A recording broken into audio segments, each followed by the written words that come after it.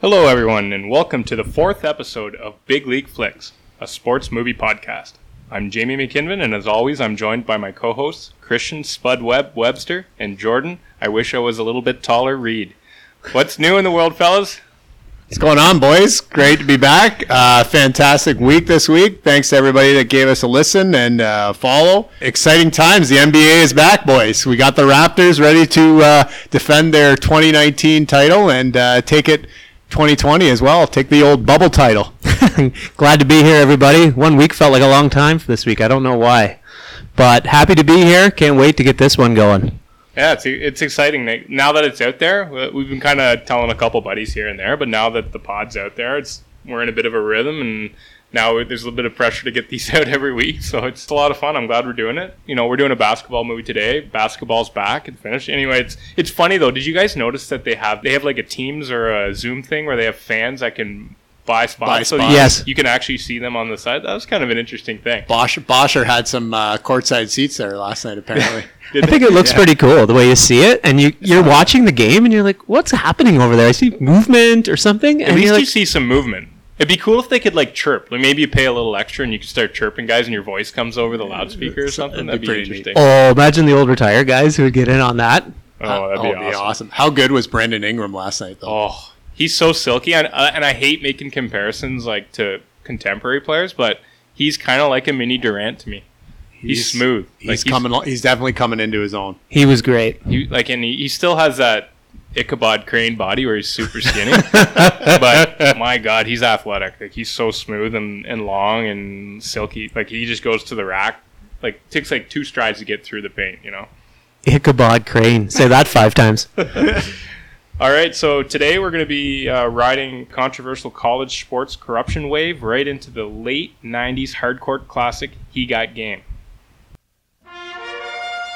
We out the projects, baby. Where we gonna live at, son? Central Park West somewhere? What you gonna buy your mama, son? House. Come on. A big house. It's the will of the man. It ain't the skill of the man. Don't be afraid of nobody. Take it. Go strong, baby. Like nobody's better than you. You have a son named Jesus Shuttlesworth? Is your son considered the #1 high school prospect in these United States? He's awesome, baby, with a capital A. The governor's made a request that your son seriously consider enrolling in his alma mater, Big State. The governor's given me his word. He'll do everything in his power to cut your time here short. The NC2A deadline is 1 week away. 2 parole officers will be assigned to you. Yeah, I guess I better get working now, huh? Hello, son. What did I tell you about that stranger in the house? He's not a stranger. He's our father. I don't have a father. Look, I need to talk to you. You'll see me around. The man escaped just like Shawshank. Why beat around the bush? We love you. It's $10,000. I don't need that money, Coach. You can look like Buddy Hackett and drive down the street with this and have 40 girls chasing you. Oh, Jesus. I want you to go to Big State, son. You find it in your heart to go to Big State, they may let me out on an early parole. I got that arthritis thing. My brother's got the same arthritic condition. It's going around here in Coney Island. Yeah. It's contagious. Why in the hell did you name me Jesus anyway? What type of name is that? Jesus! Biblical name. No kidding. I pray that you understand why I pushed you. I was the one who put the ball in your crib. I ain't no baby no more. Dear Lord, deliver Jesus to us. People make mistakes. People veer off the path. So what? God forgives them. When will you? Never. Fool.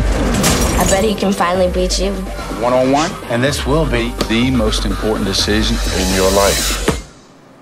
All right, before we pop the top on this Spike Lee joint, we're going to pop the tops on a couple of ice-cold beverages. Beer here, oh, ain't bald for mir, hey, beer. Ice cold beer, yeah? What's on tap today, Webb? All right, boys. For this week, we are taking it back to Brooklyn. We're paying homage to Spike Lee and this great movie. So we better drink a beer from Brooklyn. So we are drinking Brooklyn Lager.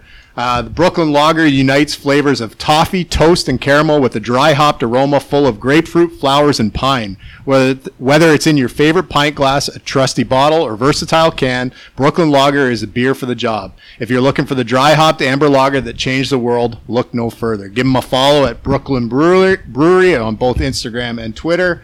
And cheers, boys. Cheers. Tasty. I like it. That's not bad at all. Not bad at all. It's got some flavor. It's got some body to it. I like it. That's a great summertime beer. You like that, eh?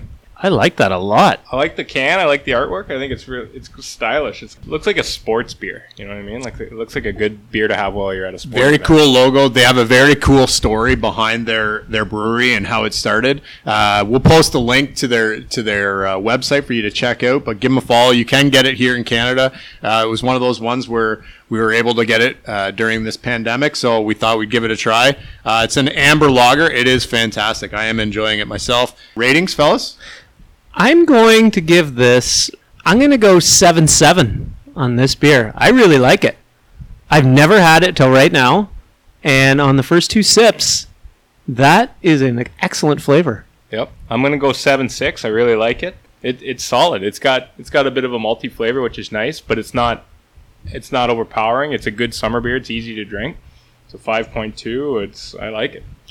Yeah, it kind of has, hint-wise, taste-wise, it kind of reminds me of Innocent Gun has this like Scotch kind of beer, and it's got a similar kind of flavor to it. Like you can taste the caramel and that kind of smooth flavor to it, but it's definitely a lot lighter tasting than that beer. I'd say, as far as an amber lager goes, it's not my, I'll say, favorite, but it's got a little bit of hop to it too, which is kind of nice. So, yeah, I'd say anywhere in around the 7.5, 7.6, anywhere. You guys are kind of on point there. I'd give it a high 7 for sure. Yeah. So today, as we mentioned earlier, we're going to be talking about He Got Game, written and directed by Spike Lee. So this movie was released in 1998 by Touchstone Pictures and 40 Acres and a Mule Filmworks. Had a budget of $25 million. And even though it debuted at number 1 at the box office, it eventually only grossed a total of just over $21 million. So in reality, they took a bit of a loss at the box office, but so it was considered a flop in that sense. The film is starring Denzel Washington, Ray Allen, Mila Jovovich, and Rosario Dawson. Filming wrapped up in just 23 days between the July and September of 1997, and shooting locations were Coney Island, Brooklyn, Chicago, Charlotte, and Los Angeles. So the movie synopsis is Jesus Shuttlesworth, played by Ray Allen, is the top high school basketball player in the U.S., is being pursued by every top college basketball program in the nation. He's also receiving pressure to forgo the NCAA and sign with an agent and declare for the NBA draft. His father, Jake Shuttlesworth, played by Denzel Washington, is a convicted felon serving time at the Attica Correctional Facility for accidentally killing his wife Martha, Jesus' mother, 6 years earlier. Jake is temporarily released by the governor, an influential alumnus of Big State, one of the colleges Jesus is considering, so that he might persuade his son to sign with the governor's college. If successful, he'll get an early release from prison. So what are our thoughts, boys? Initial thoughts on the movie? Initial thoughts on this movie? I put it in the realm like the program. I find it, again, entertaining. One of those movies that I'll put on, or I'll see on, or I'll watch it. I won't watch it all the time, but I will watch it periodically. Overall, I like it. The themes, like we've talked about before, guys, some of those themes are pretty transferable. Jamie, we were talking earlier, we were talking about that idea of greed. Yeah. I mean, you have greed, I wrote down greed, jealousy, desperation, poverty, usual themes that people can come in from at different angles. And it is more than a basketball movie to me. Overall, decent. Yep. Not my favorite movie, but overall decent. Yep. So I agree with you there. I think it's actually more of a movie about greed and corruption to me, maybe than more of that than a basketball movie, so to speak. But I do think it's a very important movie with a lot of relevant themes that are very relevant today. I think 22 years later, we're still looking at a lot of the same things. I think from a social standpoint, there's still a lot of themes that are prevalent today: corruption, the system, inner cities, fighting against that, trying to break free of that stigmatism and things like that. I think that's very, very relevant to what we see today as well. So I think it's important in that sense, which is very typical of Spike Lee movies. He does kind of bring a voice to that, and I think it's got a very nice blend of really solid basketball scenes with a depth of a very strong. I think it's got a strong story, and it's got some big time acting in it. So overall, I think it's a good movie. We'll get into some other things to maybe nitpick at later, but overall, I enjoyed it. Yeah, this really isn't a basketball movie. It's a movie, like you said, Spike Lee is famous for creating movies that have a social commentary on, I'll say, the African American experience. And so this is right up there with Do the Right Thing, and a bunch of his other films. So, you get that sense. It's really, the movie itself is really about the relationship between a father and a son, right? And I think all of us, having played sports at one level or another, can kind of identify or relate to maybe having a dad who at times pushed us maybe a little bit hard or didn't push us hard enough. And here we've got the extreme parent who pushes his kid way, way too hard, but at the same time ends up, getting the success that this kid is now having. So, there's lots that we can dive into here in terms of the themes itself. Like you said, it's a heavy movie. It's not, I don't find it one of those ones that I could just throw on. I kind of have to be in the right mindset to watch it. I was joking around with JR last week about how when this came out, I ended up, I was huge into basketball back then in high school and wanted to watch it with buddies. And mind you, this was pre-internet and pre-Pornhub days, let's call it. And I made a comment in front of a bunch of friends. So shout out to my buddies Dana Ha and Majoris, who will remember this one. But how I said, there really wasn't a whole lot of basketball in that. And they said, oh, of course, Webb would only be looking for the basketball. Oh, look at you. Oh, there's boobs everywhere, and all you're looking at is the basketball. So I got ridiculed pretty hard for that one. But it's definitely one of those ones where, it's entertaining. There's lots that we're going to dive into. So I'm not going to go too much into detail about that right now, but good movie. And I think the mid 90s was a time, mid to late 90s was a time where you had movies with a lot more gratuitous sex scenes, things like that. Like you think about Showgirls, you think of that type of stuff. That was where striptease, Wild Things, yeah. And at that time, the internet was starting to really roll. Yeah. We were starting to get past dial-up, or the little people were starting to get a little bit quicker. Our ability to access information was growing. Yeah. And pretty it's sure right in I that got window. This whole soundtrack on Napster. Yeah, Napster. yeah, good point there. Yeah, and maybe even the movie. Yeah.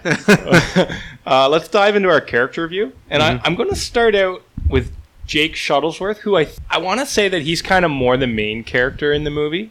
I know it's Denzel, and he carries movies, but I do think he was more the main character rather than Jesus, even though the focal point might have been on Jesus and his experience. So let's start out with Jake. What are our thoughts about Jake as a character, and let's talk a little bit about Denzel playing that character as well. I like Jake Shuttlesworth as a character.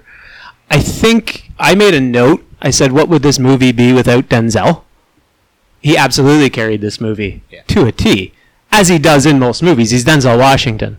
I think as a character, he created Jake Shuttlesworth, and I started to dive into him a little bit in regards to the overbearing sports parent, because his son John David played so much football and went on to play in the NFL, D1 NFL. He would have been surrounded by that stuff, and he would have seen it. Not saying he was, but he probably had a good idea on how to mold this character and make it how he wanted it by what he probably saw on the football field from Tykes up to Pee Wee through to high school football. I think that character is really important. He definitely would have seen people around if anybody in organized sports, competitive sports, sees other parents. We all saw it in sports that we played. Mm-hmm. Walk into any hockey arena now. Every team's got some nut job parents, and we see it. In our country, you see it in usually the local hockey arena right now. We see that type of stuff. I think in the football field, like I said, he helped to. I think in his vision, you don't he even helped have to create go into the this. rink. You just see it in the parking lot. That is true. And I put in a note how Denzel and Jake fits this role. He's an alpha. Oh yeah. Denzel's an alpha. Absolutely. And then later on, I'll talk about that a little bit more. But he really creates that alpha character where he's the big guy here, and Jake Shuttlesworth is the alpha when he walks on that court. When he talks, his look, even the knee wraps. This is Denzel pre-Lonzo, but he's Lonzo. And I made another note out of that. You said that. I wonder if Herman Boone. Coach Boone's character, Lonzo, Man on Fire, his American Gangster character. I wondered if Jake Shuttlesworth helped to mold those characters. I would think so. He's got that swagger. He's got the Jordans. 13s. He's got it. You know what I mean? Oh, yeah. So overall, as a character, huge fan. Yeah, and I know Spike wrote this with Denzel in mind, having watched a bunch of interviews. I mean, I can't imagine anybody but Denzel playing this. I just don't think there's anyone who could carry it the way he does. I mean, there's guys out there who are great, don't get me wrong, but maybe like a Lawrence Fishburne, but they wouldn't have the same kind of, I think, intensity that Denzel brings to it. Like, you believe that Denzel is about ready to snap at any moment, right? He's about to be that crazy dad. He can be endearing at times, and you want to kind of fall back in love with him, but there's still there's just that like dark side of him that he could snap at any moment. You can't see Danny Glover doing this one? No, I don't think it quite Operation Dumbo Drop's not making that one. I'm too old for this shit. Just go to Big State already. I think that look, Denzel can say so much too with just his eyes and his facial expressions. I mean, he's handsome. Bastard. Oh, he's just a top-notch actor. And right we're away, skipping him for Man Rocket. That's just a guarantee. Yeah. No, I think Denzel nailed it. I don't think I need to touch on much. I think you guys actually said that. The only thing I'll say is I didn't really like Jake himself, like the person. You know what I mean? I just feel like, well, one, he's abusive. I thought he was too over the top. I thought he was really good up to a point. I thought he pushed Jesus in some of those scenes, like even the famous scene right before he goes into the back to the apartment and dinner and the fateful night where he accidentally kills his mother, Jesus' mother. But Jake, like, he was fine there, and even I don't know who was out on the court. Wasn't Uncle Bubba? That was somebody else, right? Or was that supposed to? No, it wasn't Uncle Bubba. It was. I don't know. If it was when maybe a buddy. The guy that's got the 40 in the bag there. Yeah, I don't know. Just a buddy, I think. A buddy or whatever. Anyway, like everything was fine up until a point. Like he was like, "Come on, how you working?" You know what I mean? Like he was pushing him, but he was being constructive. Yeah. But then he got to a point where he crossed the line, and then he was just too much. And now you're taking the joy out of the game. That could have been the booze. It could have been, a lot of different things. And also, I think this shows through in a lot of Spike Lee's, which is very accurate if you think about it. How stressful is it to live in that situation where you're worried about paychecks and getting food on the table and it's true. All of that type of stuff? You've got way more pressure than anyone else in this world. What does pressure do to you? It feeds into mental health issues and depression and different things, and anger comes out of that, which is why there's a lot of anger undertones. It makes sense. But the thing that bugged me about Jake was he was extremely selfish. Like, he used Mary, the sister, to get into the apartment so he could talk to Jake. Like, he was giving her Skittles and stuff, and then when he basically just shoves her off when Jesus is there. He uses a lot of different people. To me, he never really showed remorse for when he was with Mary and when he was with Jesus about what happened. Even though it was a really unfortunate accident, but he never really showed true remorse for me. And I just felt he was extremely selfish throughout the movie in different points. So Jake as a person, not a lot of redeemable things for me. I did like what he did with Dakota, the prostitute there. I think that was in his way. I think he had a lot of pride and he didn't want to like show that to his kids maybe. But maybe the thing he did with Dakota, helping her out, I think that was maybe his way of trying to make amends. And that's why that was shown, perhaps. It was a way for him to kind of, I don't know. I think it was a way for us as the audience to maybe see that the guy does have some endearing qualities, right? Yeah. Like even when he's hugging the tombstone there.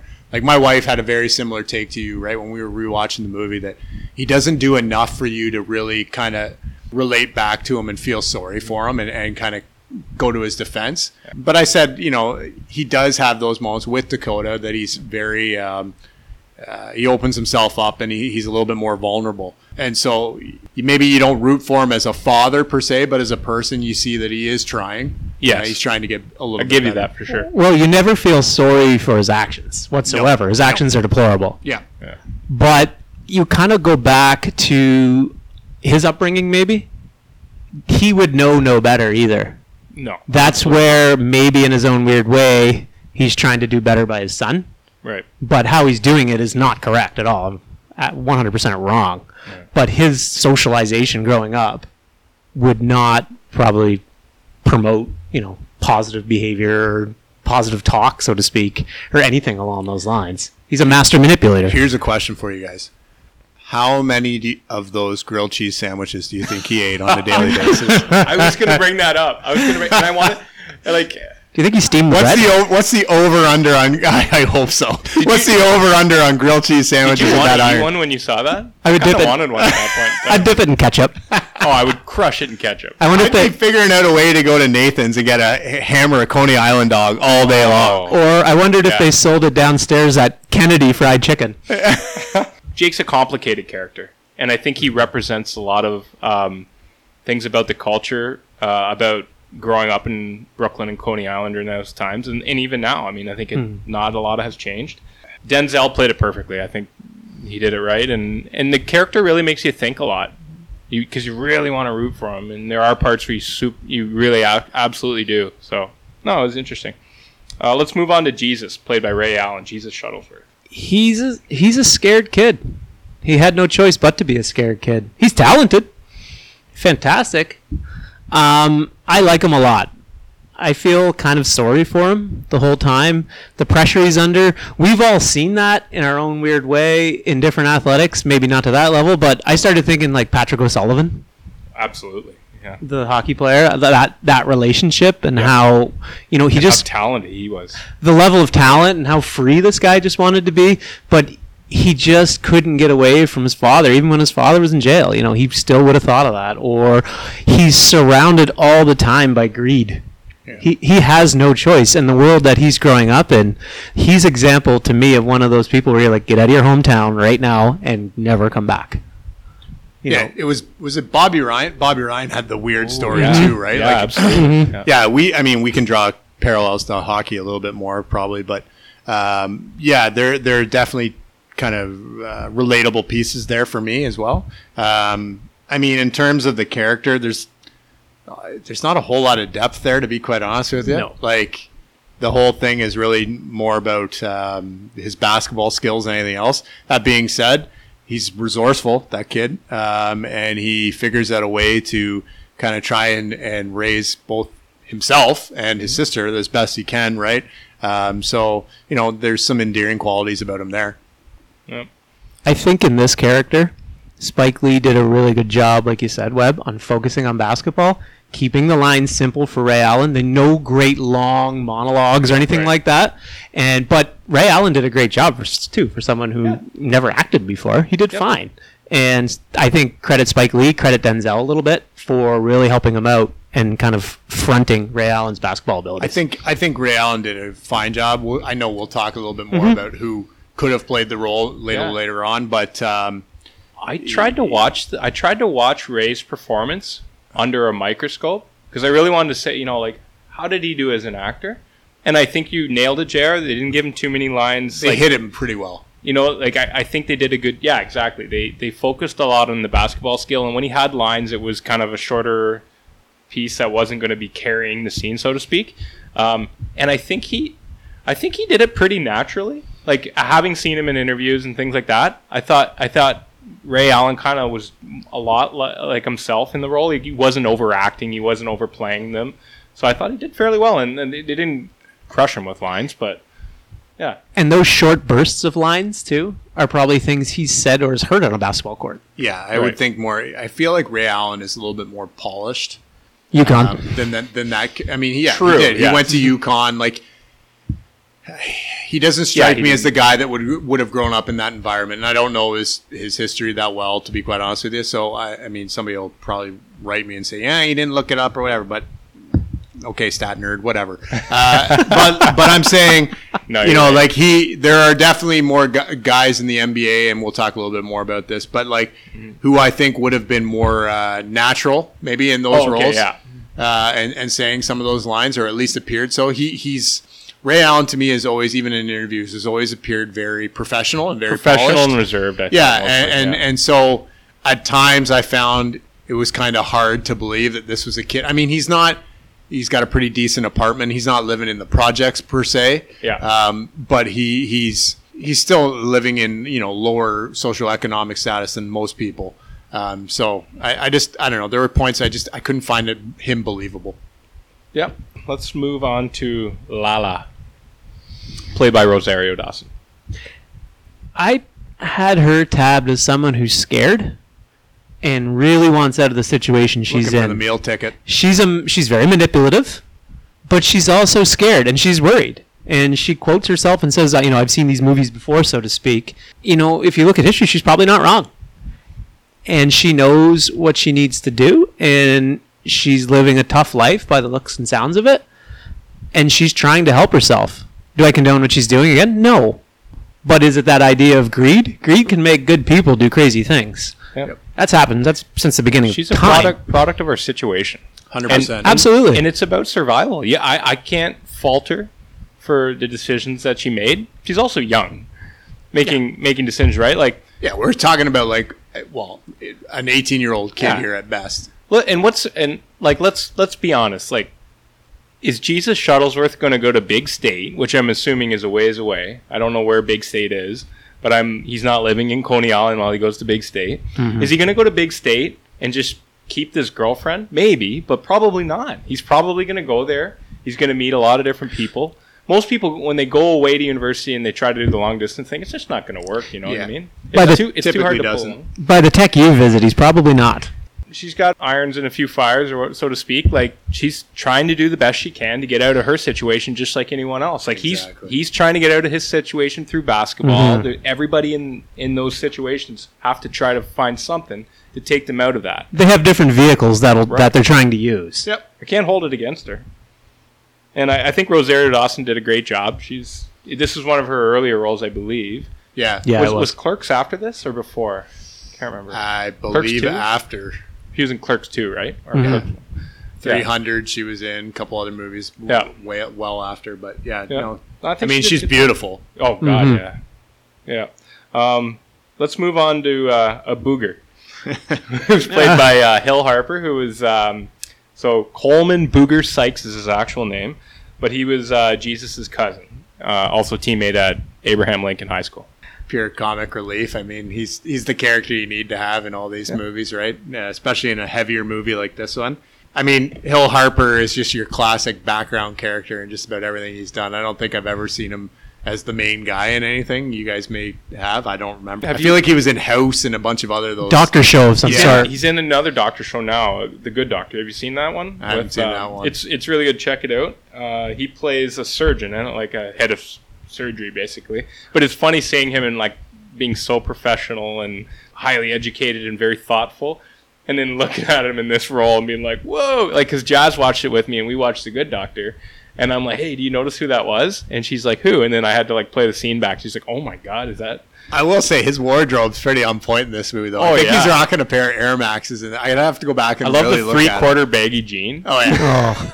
He's an important character. I'm not a huge fan. I didn't have a lot of time for him, to be honest. He's like you said, Webb, he's a little comic relief and a little bit of lightness into a heavy plot. In regards to Hill Harper as an actor, he does have a great voice for like a surgeon, though. He does. You know what else he was in? The Skulls. Yes, he was. Great movie. Yeah, Paul Walker. Yeah, Paul Walker.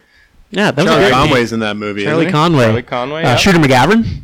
Yeah, that's right. He was the dad. It was Paul Walker's dad. Yeah, it was actually great in that movie. I'm gonna go against the boys on this one a little bit. I think he's a lot more important than you think. Why? I honestly because he plays PlayStation with his cousin there. Who can rate Jesus needs a conversation with Uncle Bubba? No, a PS1. Who can Jesus trust? Can Jesus trust his dad? No. Can Jesus trust Lala, his girlfriend? No. Big Willie will give it straight to Jesus. Can Jesus trust his coach? No. Well, his coach is banking him. Okay, yeah. Can Jesus trust Uncle Bubba? Hell's no. No. This is the only guy this guy can trust. And that's a big thing. Because if you're by yourself and you're alone, that's a tough climb. But Booger's always by his side. Booger's got his back. Even the other guys on his team in his high school, they're all out trying to get their own.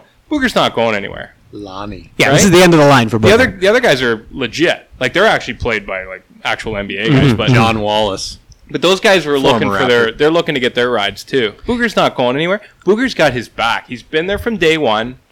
He's the only guy in this whole movie that Jesus can trust. And that's why I think he's important, even though the character doesn't play hugely in any scenes. I think just that he's there, I think it's fair huge. point. But Jamer, would you trust what comes out of Booger's mouth?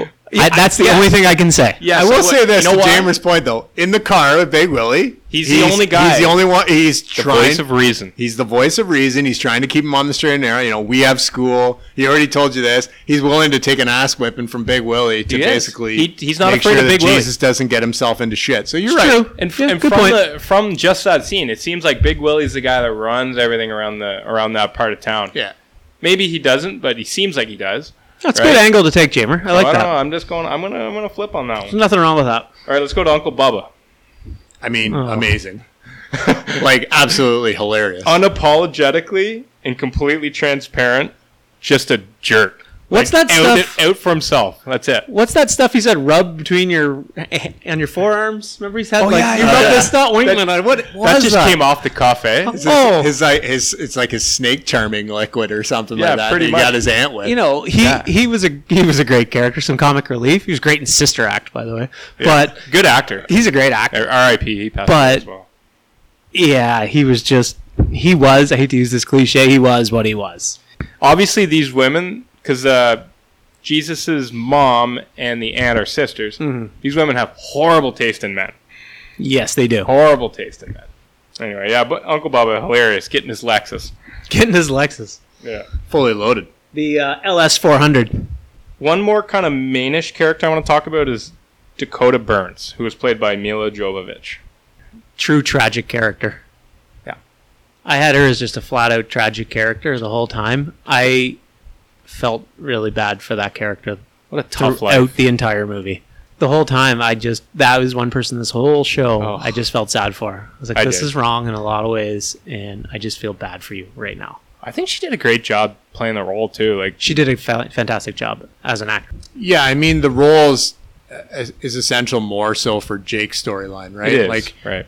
I think obviously if she wasn't in the movie, it would be a little bit different. But there were parts where I kept catching myself like, I literally zoned out in those scenes with her because I just thought, like, is this really important to the story? Like, it is and it isn't. But I mean, I didn't enjoy it that much, to be quite honest. Do you think with the Dakota angle, one of the knocks on this movie was it ran a little bit long? That was a Yes. way to cut down maybe 10 minutes to Yes. get in You and could've. around 2 hours Yes. or a little bit. Yeah. Yeah, I think you definitely could have.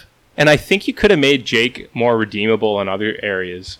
I would have liked to see Jake be more remorseful towards his kids. Well, especially his daughter, right? Like you Yeah. said, he just Yeah. uses her, and that's a point that my wife brought up when we were talking about it. It's like he uses her to get in and have this conversation. It makes it seem like he's going to come back and visit with her and everything else, and then we never see it again. No. He just kind of leaves her there. So yeah, and meanwhile he's hammering a prostitute. Yeah.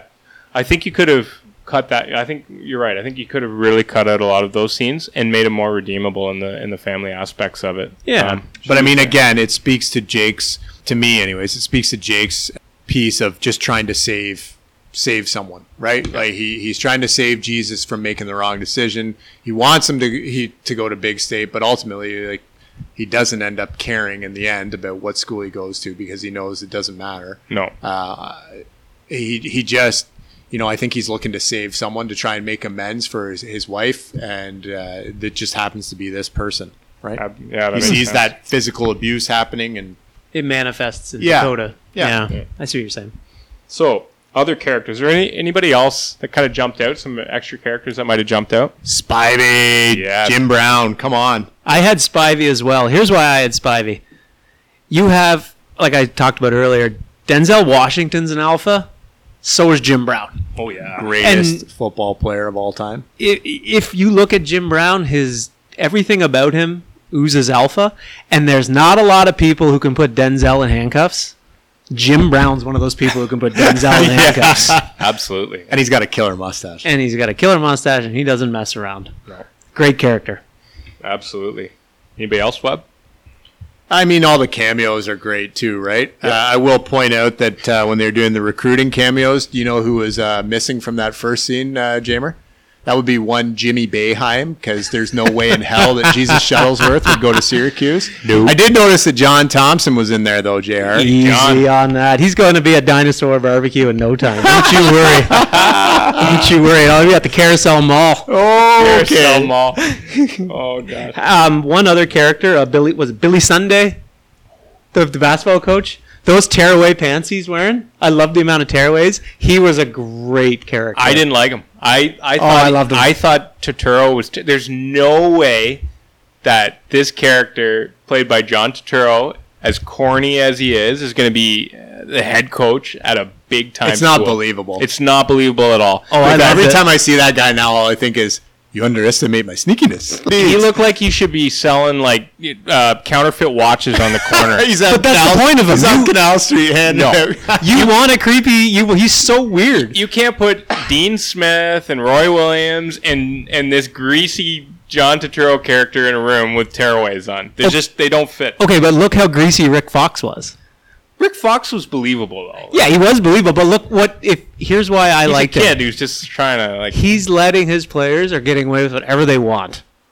And if you take a coach like Dean Smith, that might not be happening. You take a coach like Coach Winters there. To me, I liked him. I liked him a lot in this movie. I thought he made me laugh in a heavy movie. I was like, this guy's great. He's funny, but I didn't buy it. I did find it funny because he probably mirrored himself after Rick Pitino, who also made a cameo in this movie, and has gotten himself into a little bit of hot water. We'll get into that NCAA. There's a connection, and we'll get into that later. But there's a couple pretty funny moments there that I just can't take him serious as a coach. Loved him. I did think with the cameos, the thing that was hilarious to me was that Jordan refused to talk about Jesus Shuttlesworth being a man, and it just speaks to Jordan's ultimate competitiveness. That even in a movie, he wouldn't give props to anybody. I loved it. He just said the title. He just gave the title of the movie. So if you go back to the cameo thing, Dick Vitale, it's over under on Red Bulls or some sort of caffeine consumption. What I forgot to bring up when we were talking about like Vin Scully and Jim Nance, imagine Dick Vitale narrating your day. Oh, you'd be exhausted by Look at breakfast. Rob just had a coffee. He's awesome, baby. He ran the yellow. out there. He's taking it to the rack, baby. Oh, he's a window washer, baby. Look at those windshield wipers go. That would be a day. Oh, that would be something else. All right, let's get into the realism review. So, let's talk about did the script, did the storyline, was that real for you? And then we'll also talk about basketball scenes, sports scenes. Okay, so I thought there was some realism in regards to the era that it was in, with the greed, the bribery, all that exists. 1998, steroid era, baseball times going on. Balco, I'm sure, is somewhere out west. I believed in that aspect of it. What was the greasy agent's name? I'm drawing a blank right now. Don Pagnotti. Something like that, yeah. Something like that, where he's like, I got this. That to me would exist, that conundrum. Do I go pro? Do I go college? For sure. Things like that. I believe that has some realism to it, and that's some research done, probably, I'm assuming, by Spike Lee. It'd be easy research. Well, and I mean, especially in basketball, and the time you had Kobe, you had KG, you had all these guys going from high school to the pros, so yeah. Yeah, in regards to basketball, with that many, professional players, there has to be some realism to this. I mean, watching Ray Allen shoot, the guy can shoot. So I have to say, in my end, yeah, I'm going to side with Webb on some of the basketball, his opinion on that, because, Webb's pretty into basketball. Yeah, there's not a whole lot of basketball to really comment on this one. I mean, it's real in the fact that you got real NBA players or guys who have played a high level in the movie, right? So, I mean, what stood out to me is going back was remembering how good of a player Ray Allen actually was in his early part of his career, because we're talking this is like his second year in the league when he's filming this movie, I think. Yep. And like he used to attack the rim way, way more, right? Like people remember him for his 3-point shooting, but I mean, there was a point in time where people were legitimately calling him like a Jordan type, next type level talent, right? Because he could do everything. He could get to the basket, he could defend, he could rebound, he could score. So he was that guy. So I mean, it's realistic in that point. The thing that doesn't stand out to me, that I think the only thing that's really far-fetched, and I know it has to happen for the whole plot of the movie, the premise of the movie, is the actual deal itself that this whole movie is based on. Like, it's just so ridiculously far-fetched that a governor would, like, it's like a bad Prison Break or like one of those type TV shows. That's the big one I had. Like, that's the only thing that really, everything else is totally realistic, right? Like, the agents being shady, his coach even kind of like, don't forget about me here. I've been helping you out. Like all that shit seems totally getting paid to kind of direct him.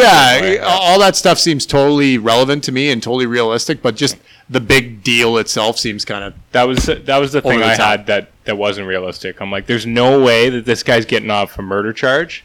There's no way somebody's pulling a string for him to get off a murder charge. Yeah. This isn't a lesser charge that he's going to be able to give him a pardon. That's an extreme. Yeah, 100%. That to me didn't play. But again, we're talking about a work of fiction here. Absolutely. I think quickly we'll just touch on quotes. To me, there wasn't really many quotes that stand out, and that's kind of typical of Spike Lee films. It tends to be more. To me, they're more scene driven. You remember scenes more than you remember actual quotes. Were there any things that stuck out for you? I have one, and we said it earlier. When MJ said he got game, here's why that quote stood out to me, fellas. I'm going to go on a limb after watching Last Dance that he made a bet with an attendant. He made a bet with somebody that it would be one take with a stogie and an Icy Miller Lite in his hand. After dropping 40 on the Knicks, beating Patrick Ewing for the 110th time.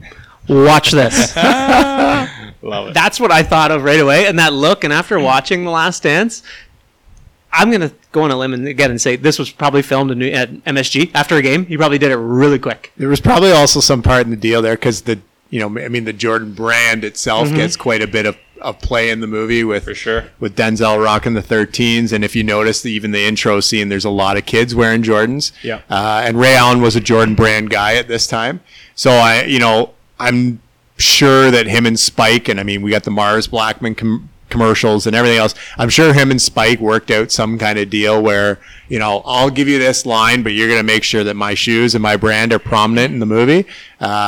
So good business sense. And he's on his way to Atlantic City right after he says that. And I mean, it's MJ. Yeah, exactly. GOAT. So let's jump into some little-known facts. So Kobe Bryant, Allen Iverson, and Stephon Marbury were considered for the role. Now, Kobe backed out. He was the original one that Spike wanted, but he backed out because he had that performance against the Jazz in the playoffs in his rookie season where he had all those air balls. So he said, I need the summer to really tighten up, understandably. Allen Iverson and Stephon Marbury. And the funny thing was, this film was loosely based on Stephon Marbury's experience coming out of Coney Island, playing at the exact same high school, Abraham Lincoln High.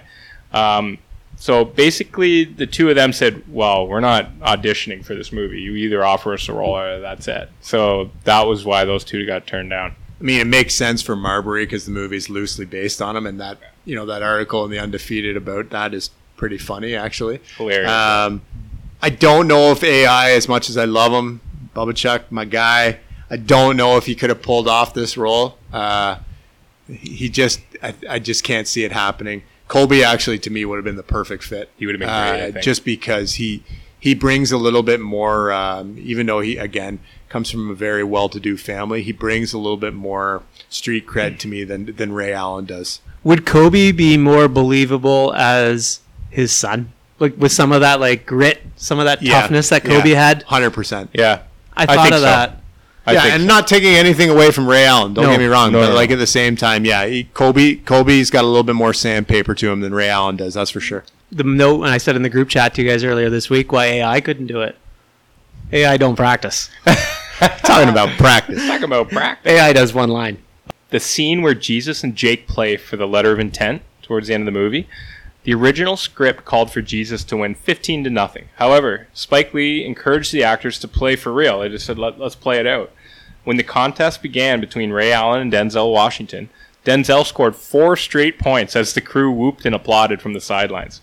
Allen apparently was furious and proceeded to score 10 points in a row, at which point Spike Lee declared Allen had won and the scene ended. How funny is that? That's believable. The first time Denzel, the very first point, you could see Ray Allen's face. I remember reading a little bit about that. There was some I did too.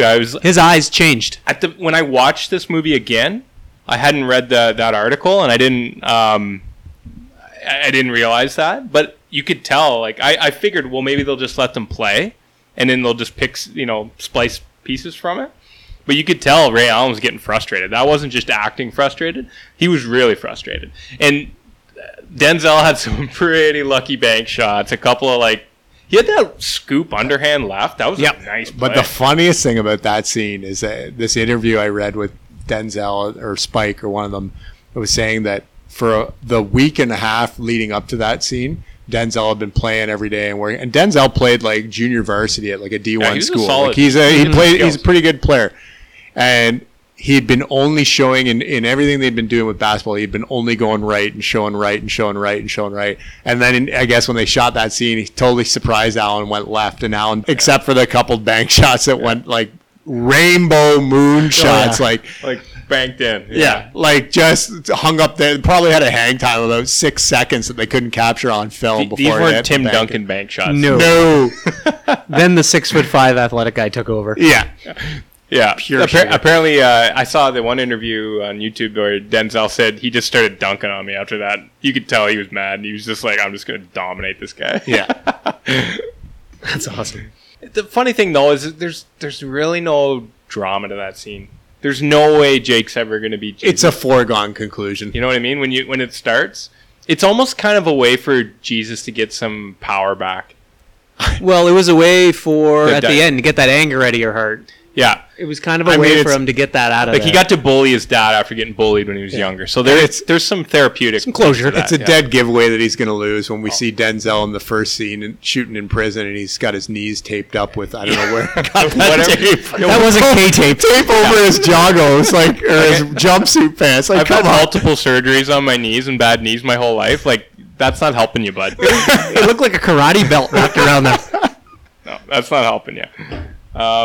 Another funny one. So the two girls Jesus has a threesome with in the Tech University dorm room are played by real-life porn stars Chasey Lane and Jill Kelly. There you go. Chasey Lane's she's a name from like way back for me. That's an old one. Yeah, I haven't seen that name pop up in a while. Not in the internet days. That's more like dig something out of the basement. It's like that's like from Red Shoe Diaries, like Scrambled Channel, or Scrambled ones. That's a VHS that you found hidden behind a shelf somewhere, when you were a kid. So this was the movie starts off with a montage, and we'll kind of get into the music later, but the movie starts off with a montage of people playing basketball in the USA, people from all backgrounds. This is coupled with Aaron Copland's work, John Henry. So John Henry is, for African Americans, a symbol of might and moral certitude in the face of exploitation, among other things, which kind of like was part of the theme of the movie, right? 100%. Yes. There's a statue of him outside the town of Talcott, West Virginia. Oh, West Virginia. Ooh. Tough state. According to the legend, John Henry's prowess as a steel driver was measured in a race against a steam-powered rock drilling machine, a race that he won only to die in victory with hammer in hand as his heart gave out from the stress. So I really enjoyed the start of that movie. I didn't know the significance of that actual piece from Aaron Copland. I mean, it fit the scene really well, I thought. But after reading that kind of brings a lot more levity to that. And I thought that really fits the theme of the movie. It does. It kind of shows, and it shows the universal, how universal basketball is. Yeah. And worldwide and global. It's the great equalizer. It's the thing where you need a ball on a court and there's no class, there's no race, there's nothing. It all strips down. Yeah. I thought the opening scene was really well basketball done. And soccer. Those are very universal sports worldwide. They're the ones that require the least amount of, I'll say, equipment and, infrastructure and resources. Yeah. You can see it in the one scene where the kid's got the milk crate with the bottom cut out. Yeah. Yes. I mean, the game was started with a peach basket.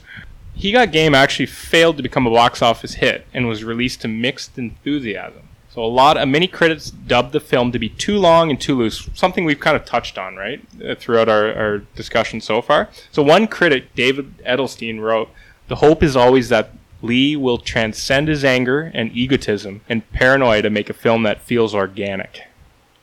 I think that was pretty harsh. And I think that Lee always seems to, and Tarantino as well, they tend to rub the traditional critics the wrong way sometimes. Their movies are sometimes, their scenes are things that are outside of the box. They're not afraid to cross some of those cultural lines and things like that. But that's why I think some of these films are the most important ones that we have. And that's why I think this movie is important for not just the 90s, but today. I think it's all relevant today. Still pretty relevant today, for sure. Yeah, absolutely. I mean, I think it's just Spike Lee just not giving a flying F, to be quite honest. I mean, the guy there, Roger Ebert, actually really reviewed this movie pretty well and enjoyed this movie. Yeah.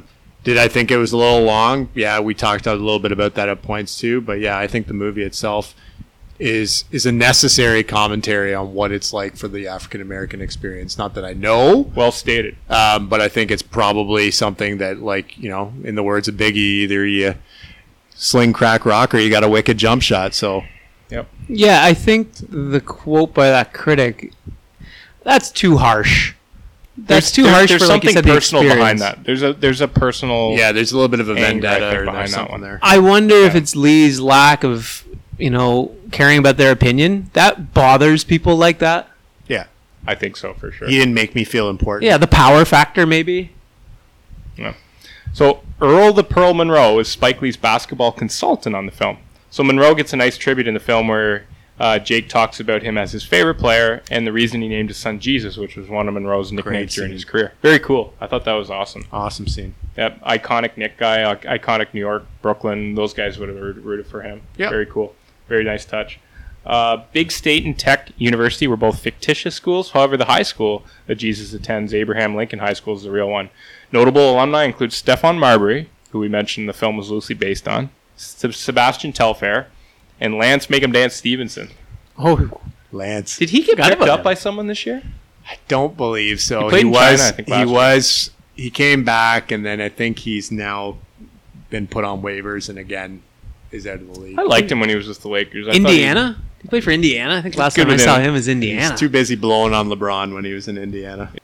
So this one, the movie pulled back the curtain on a lot of corruption around recruiting practices. In 2017, the NCAA's Committee on Infractions found that Andre McGee, then assistant at Louisville, felicitated fellatio and exotic dances for recruits inside Billy Minardi Hall.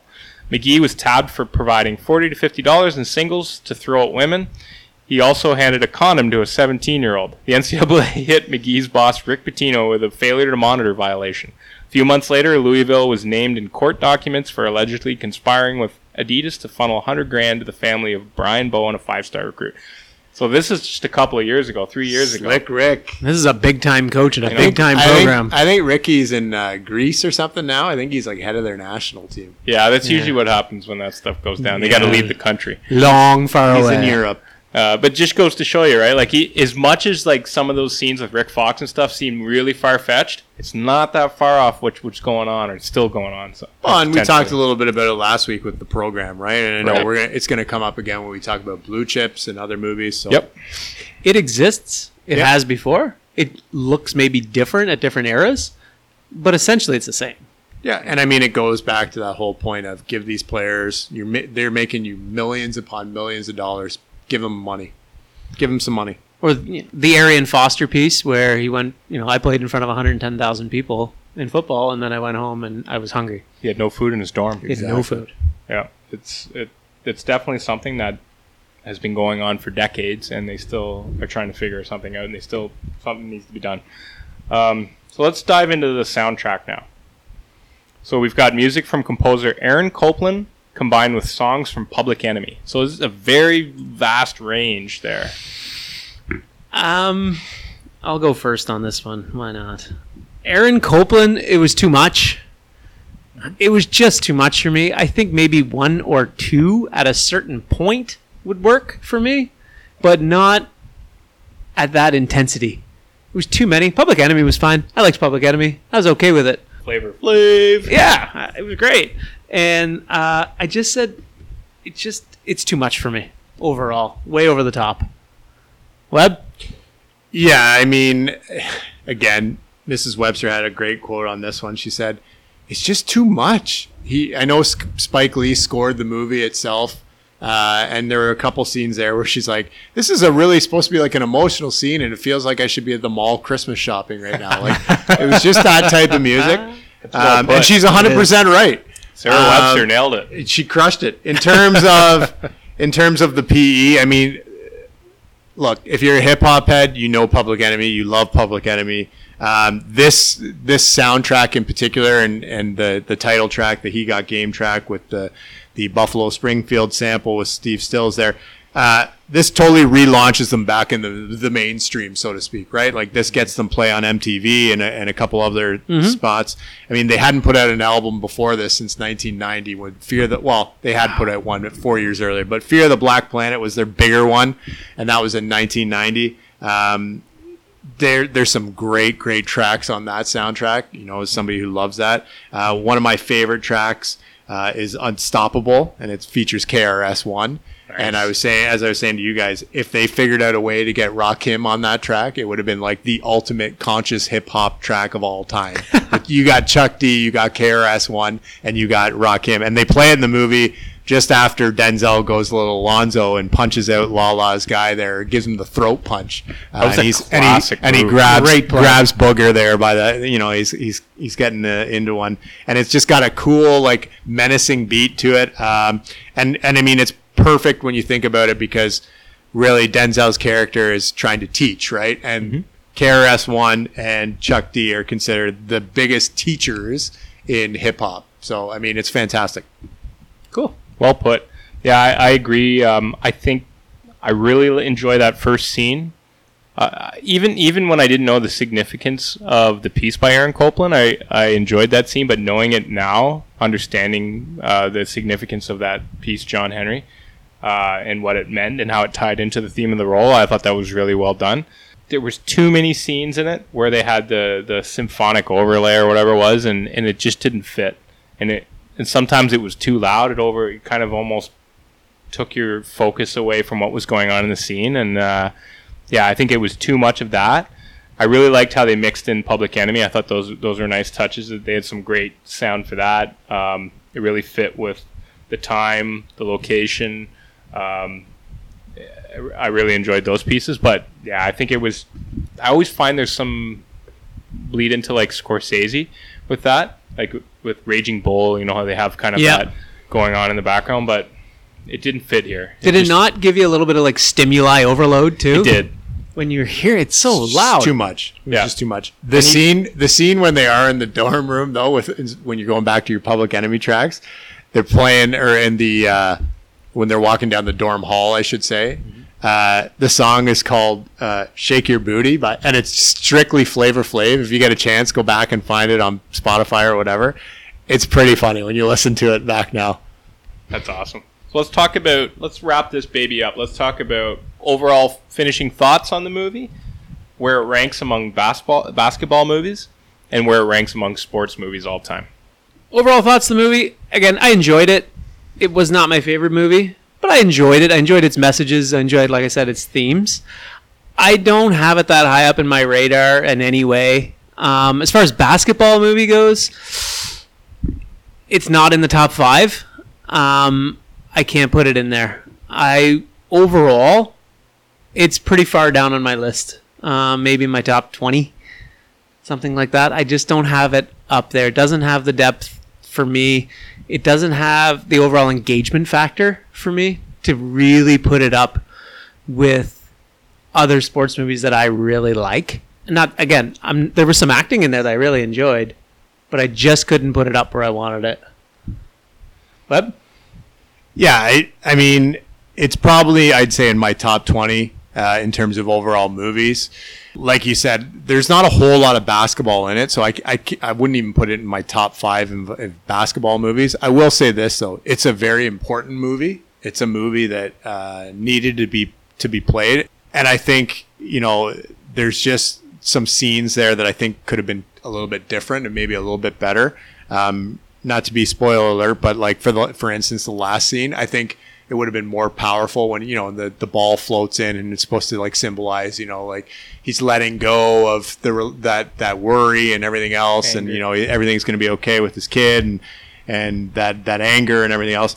To me, it would have been more fitting had Ray Allen actually been at the Garden home court, like on his the Blacktop court where he originally threw the ball over the fence. Right. There would have been some kind of more, I'll say, synergy there if that would have been the scene there instead That's of being a great point. Instead of being in some empty big arena, like, you know, it just seems so far fetched that like it would have made more sense to me had it been.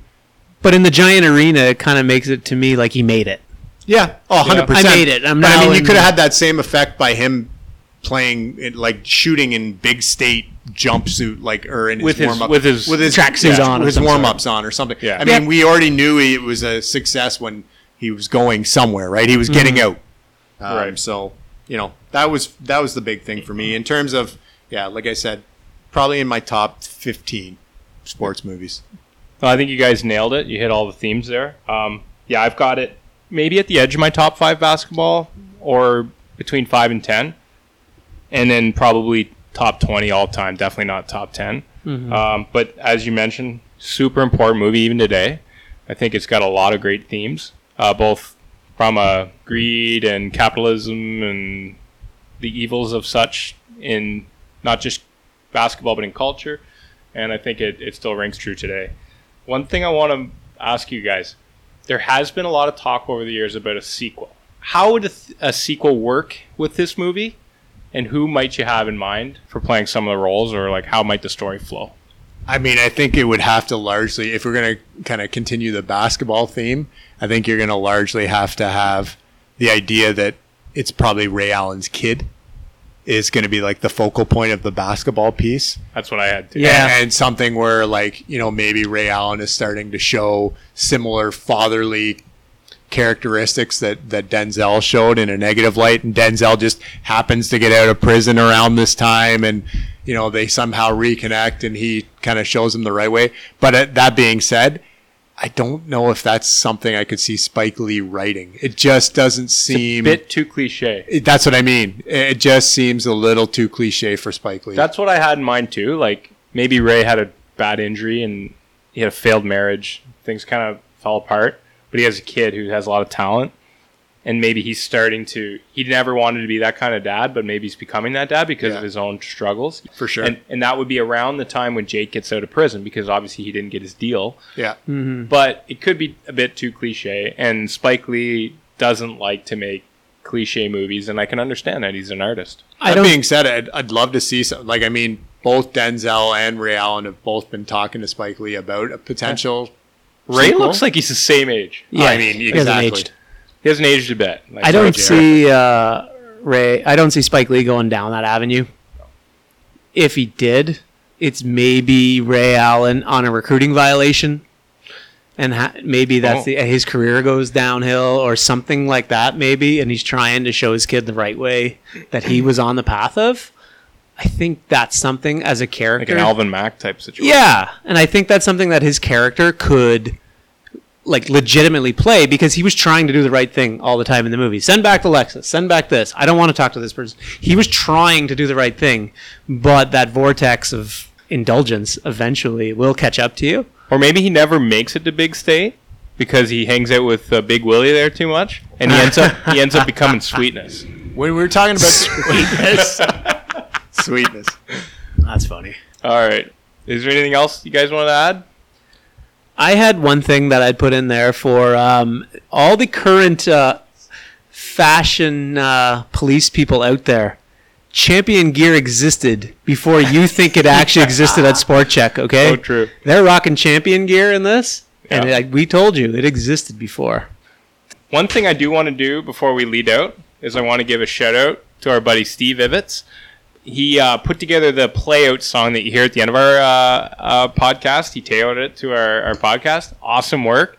Steve was a very talented musician and a very talented brewmaster as well. Also a Loved very it. good brewmaster, as you say. Excellent. Yep. Thank you, So, Steve-O. We should get a Steve-O pint on the pod. I would love to get a Steve-O pint for That's sure. a great idea. Yeah, we should get him on here for sure. He'd be great. On that note, should we grab another Brooklyn? I think we should. Don't forget to follow Big League Flicks, a sports movie podcast, on social media by way of Instagram, Twitter, and Facebook by searching at Big League Flicks. We will be dropping teasers for our upcoming episodes, links to breweries, and sports movie polls. Big League Flicks, Jordan, Christian, and Jammer talking movies about sports and the glitz and the glamour. Got a cold beer pairing for the leading lady staring. Fun facts and trivia and man rocket comparing. Soundtracks and music, they'll rate all these things. Was it real or did they lose us as the fat lady sings? Talking junk, have a giggle, comedy, drama, romance. Did the film deliver 6 to noon in my pants? With their big bag of tricks, these podcast critics, Jordan, Christian, and Jammer with big league flicks. Jordan, Christian, and Jammer with big league flicks. Jordan, Christian, and Jammer with big league